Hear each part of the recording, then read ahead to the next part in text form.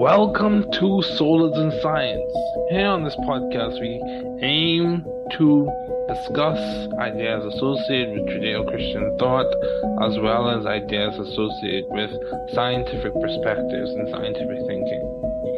So, in everything, we aim to give thanks and see God's goodness, not for everything, but in everything.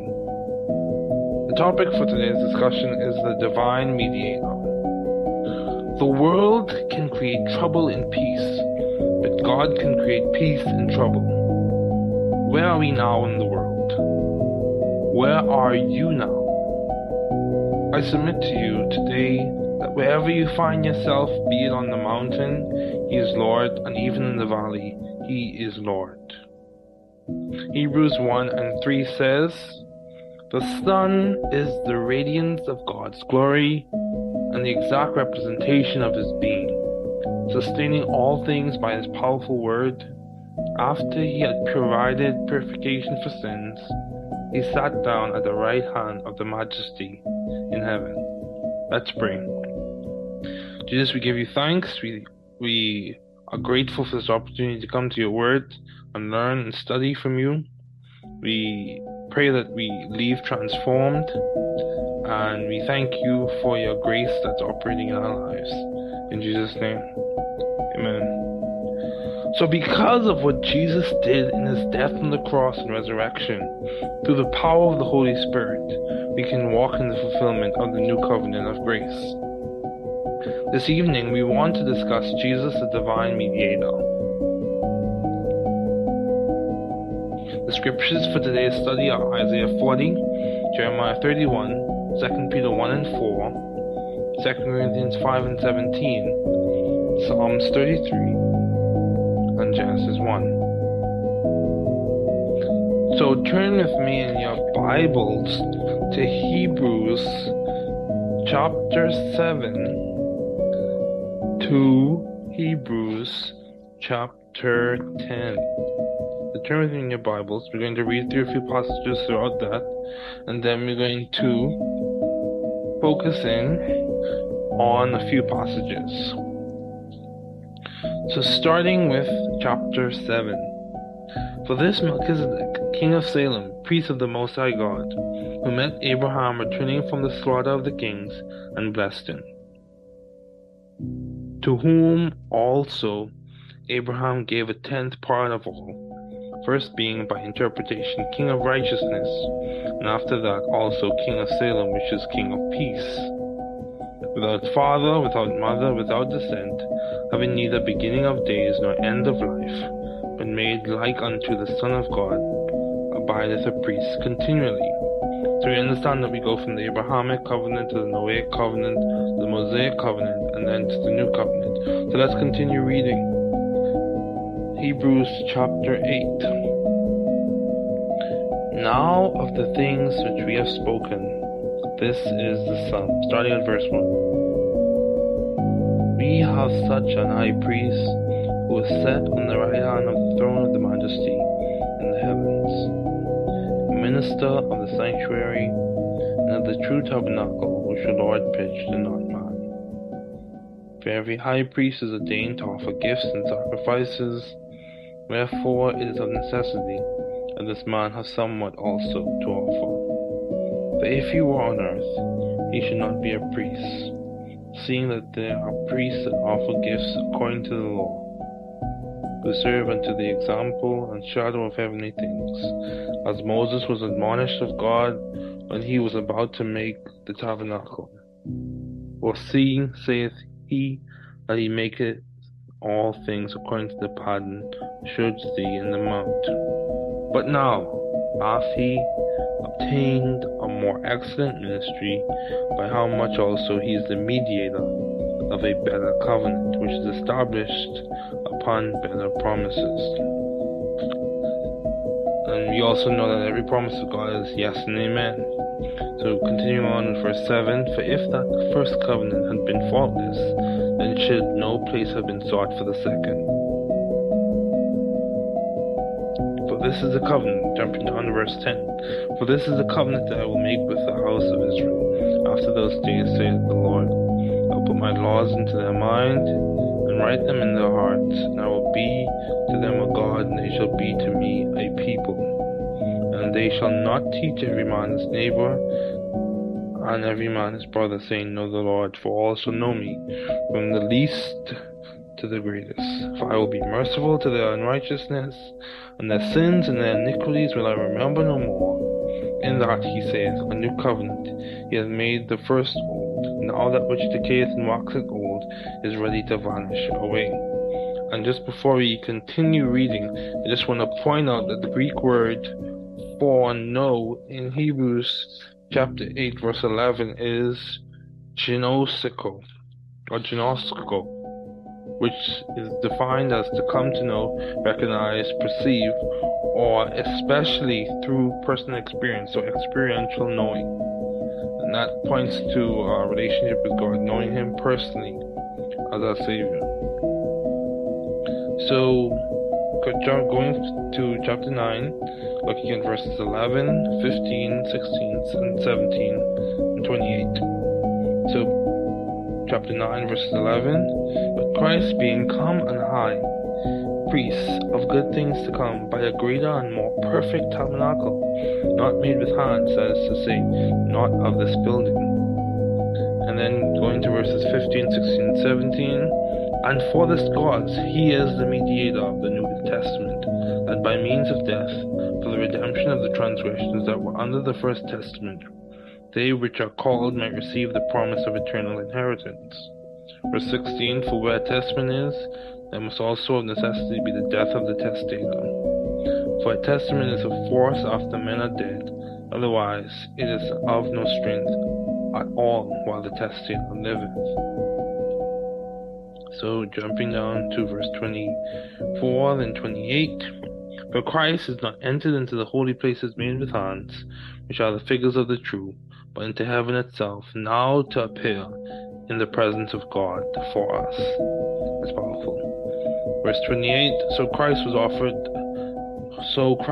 once offered to bear the sins of many, and unto them that look for him shall he appear the second time without sin unto salvation. And for verses 10, we're going to read 16 through 18. This is the covenant that I will make with them after those days, saith the Lord. I will put my laws into their hearts, and in their minds will I write them. And their sins and iniquities will I remember no more. And where remission of these is, there is no more offering for sin. This is God's word. God the Father, author and finisher, had a master plan. We will focus in on several verses in those chapters as we read the scripture. I want you to think about four main questions that we want to answer this evening. What is a mediator? How is Jesus our mediator? Why do we need a mediator? And how does Jesus being our mediator make the difference in our everyday life? So what is a mediator? I pose that question to those listening. A mediator is essentially an impartial third party who aims to create agreement between two parties. These parties can be in disagreement or disalignment, or essentially not in unity. A mediator can be a diplomat, a lawyer, or some knowledgeable party who can stand the gap, fill the need, and reach final resolution for a particular situation. Hebrews tells us that in chapter 1 verses 1 through 2, that God, who at sundry times and in divers manners spake in times past unto the fathers by the prophets, hath in these last days spoke to us by his Son, whom he hath appointed heir of all things, by whom he made the worlds. So from these verses we understand the final words from God is in Jesus. Jesus is the fulfillment and the exact representation of God's character. So what is a mediator? In this context, a mediator brings resolution, the final word, and provides the basis for unity and agreement. It is important for us to understand the idea when we think of our walk with the Lord. We are able to have a relationship, a personal, experiential relationship, agreement, and unity in the Spirit with the Lord, or to have the indwelling of the Holy Spirit because of Jesus' finished work on the cross and his resurrection. Jesus was and is the mediator who has brought the resolution to the disalignment between God and man. Why was there disalignment? Let's look at Genesis 1. Let's go to Genesis 1. Why was it disallowed? Genesis 1. Keep this in mind. All scripture is profitable. The man of God will be complete in every good work. So let's look at Genesis 1 and 2. Jumping down to verse 26. And God said, "Let us make man in our image, after our likeness, and let them have dominion over the fish of the sea, and over the fowl of the air, and over the cattle, and over all the earth, and over every creeping thing that creepeth upon the earth." So God created man in his own image. In the image of God created he him, male and female created he them. And God blessed them. And God said unto them, "Be fruitful and multiply, and replenish the earth and subdue it, and have dominion over the fish of the sea, and over the fowl of the air, and over every living thing that moveth upon the earth." So in Genesis 1 and 2 we see, and God said, "Let there be," and there was, and still is, and there will be. However, for the creation of man, it was and is his design that we reflect him. We reflect the exact representation. We reflect Christ. Let us make man in our image. In the image of God he created him. Divine image bearers was the set blueprint and original design. However, sin entered the situation, and man's decision to disobey God was cosmic treason against God. God's holiness is so great that it requires, and by his grace he enables us to fulfill those requirements. The higher, the better, the perfect way, his will. We missed the mark of God's standard, and this resulted in the problem for man. The curse or empowerment to fail, and the struggle that sin brought about was the issue. However, the story does not end there. God, who is the author and finisher of our faith, provided in Jesus the perfect plan of salvation and redemption.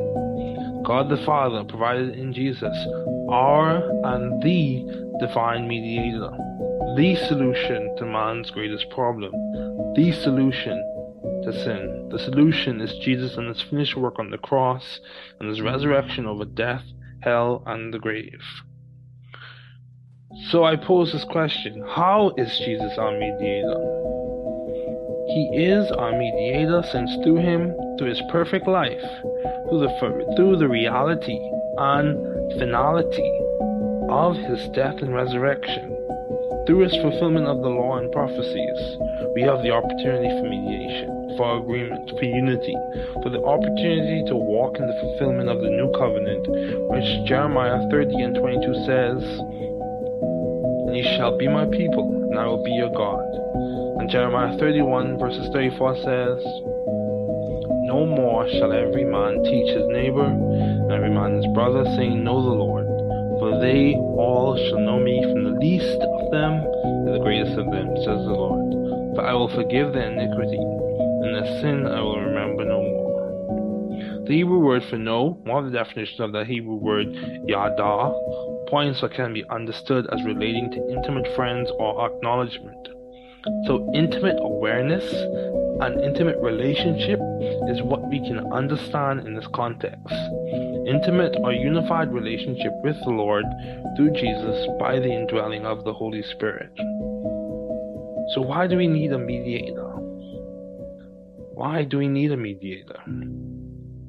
We need a mediator because we were fallen, and some of us on this planet still are. God's image was not being expressed, and as his creation, we were designed to reflect him, to reflect Christ, to represent him on earth. From creation we see, "Let us make man in our image and likeness." God's divine intention The central tenet of his plan is for us to reflect him, to be a reflection of him on the earth. Let's provide more context using an everyday scenario. For example, let's discuss the New Testament or New Covenant. If someone dies, their last will and testament is read. Typically, it is stated as the last will and testament, not will or testament. Will and testament. Their will is the intent or design for their personal possessions. The testament is the promises, provision, and arrangements they have or own. In short, their will is the how, and the testament is the what. So in the same way, I submit to you that as we seek to grasp God's will or how He wants us to live our lives, we can look to the Scripture and see God's will. Thessalonians 5:18. In everything give thanks, for this is the will of God in Christ Jesus for you. Not for everything, but in everything. God's will for us in Christ is centered around us keeping divine perspective on our circumstances. Simply put, being grateful for what He has done, is doing, and will do. Fixing our eyes on Him, as Hebrews talks about. And in that way, we behold Him and are transformed into His image from glory to glory. Daily becoming a reflection of Jesus. Daily becoming and reflecting the exact representation of God's character, who is Jesus Christ. So how does Jesus being a mediator affect our daily lives? Or how does Jesus being our mediator make the difference in our everyday life? So as we appropriate the new covenant in our daily lives, we should do it in gratitude for what God has done for us and in us, recognizing that it is by the power of the Holy Spirit that the work is being completed, and we have assurance to the day of redemption, as seen in Ephesians 1 verses 11 through 14. In Him, according to the purpose of Him, who accomplishes all things according to the counsel of His will, we who first hoped in Christ have been destined and appointed to live for the praise of His glory. In Him, you also who have heard the word of truth, the gospel of your salvation, and have believed in Him, were sealed with the promised Holy Spirit, which is a guarantee of our inheritance until we acquire possession of it to the praise of His glory. So pray for me as I pray for you, and be encouraged. This ends this episode of Solas and Science. I hope you learned something. I hope you gained some information, gained your perspective. And I pray God's blessings on you as you continue and move forward with your life, trusting Him each step of the way, recognizing that He is sovereign, He is in control, He makes all things work together for good.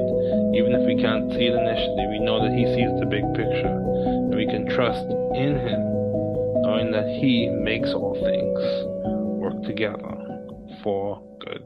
Romans 8:28.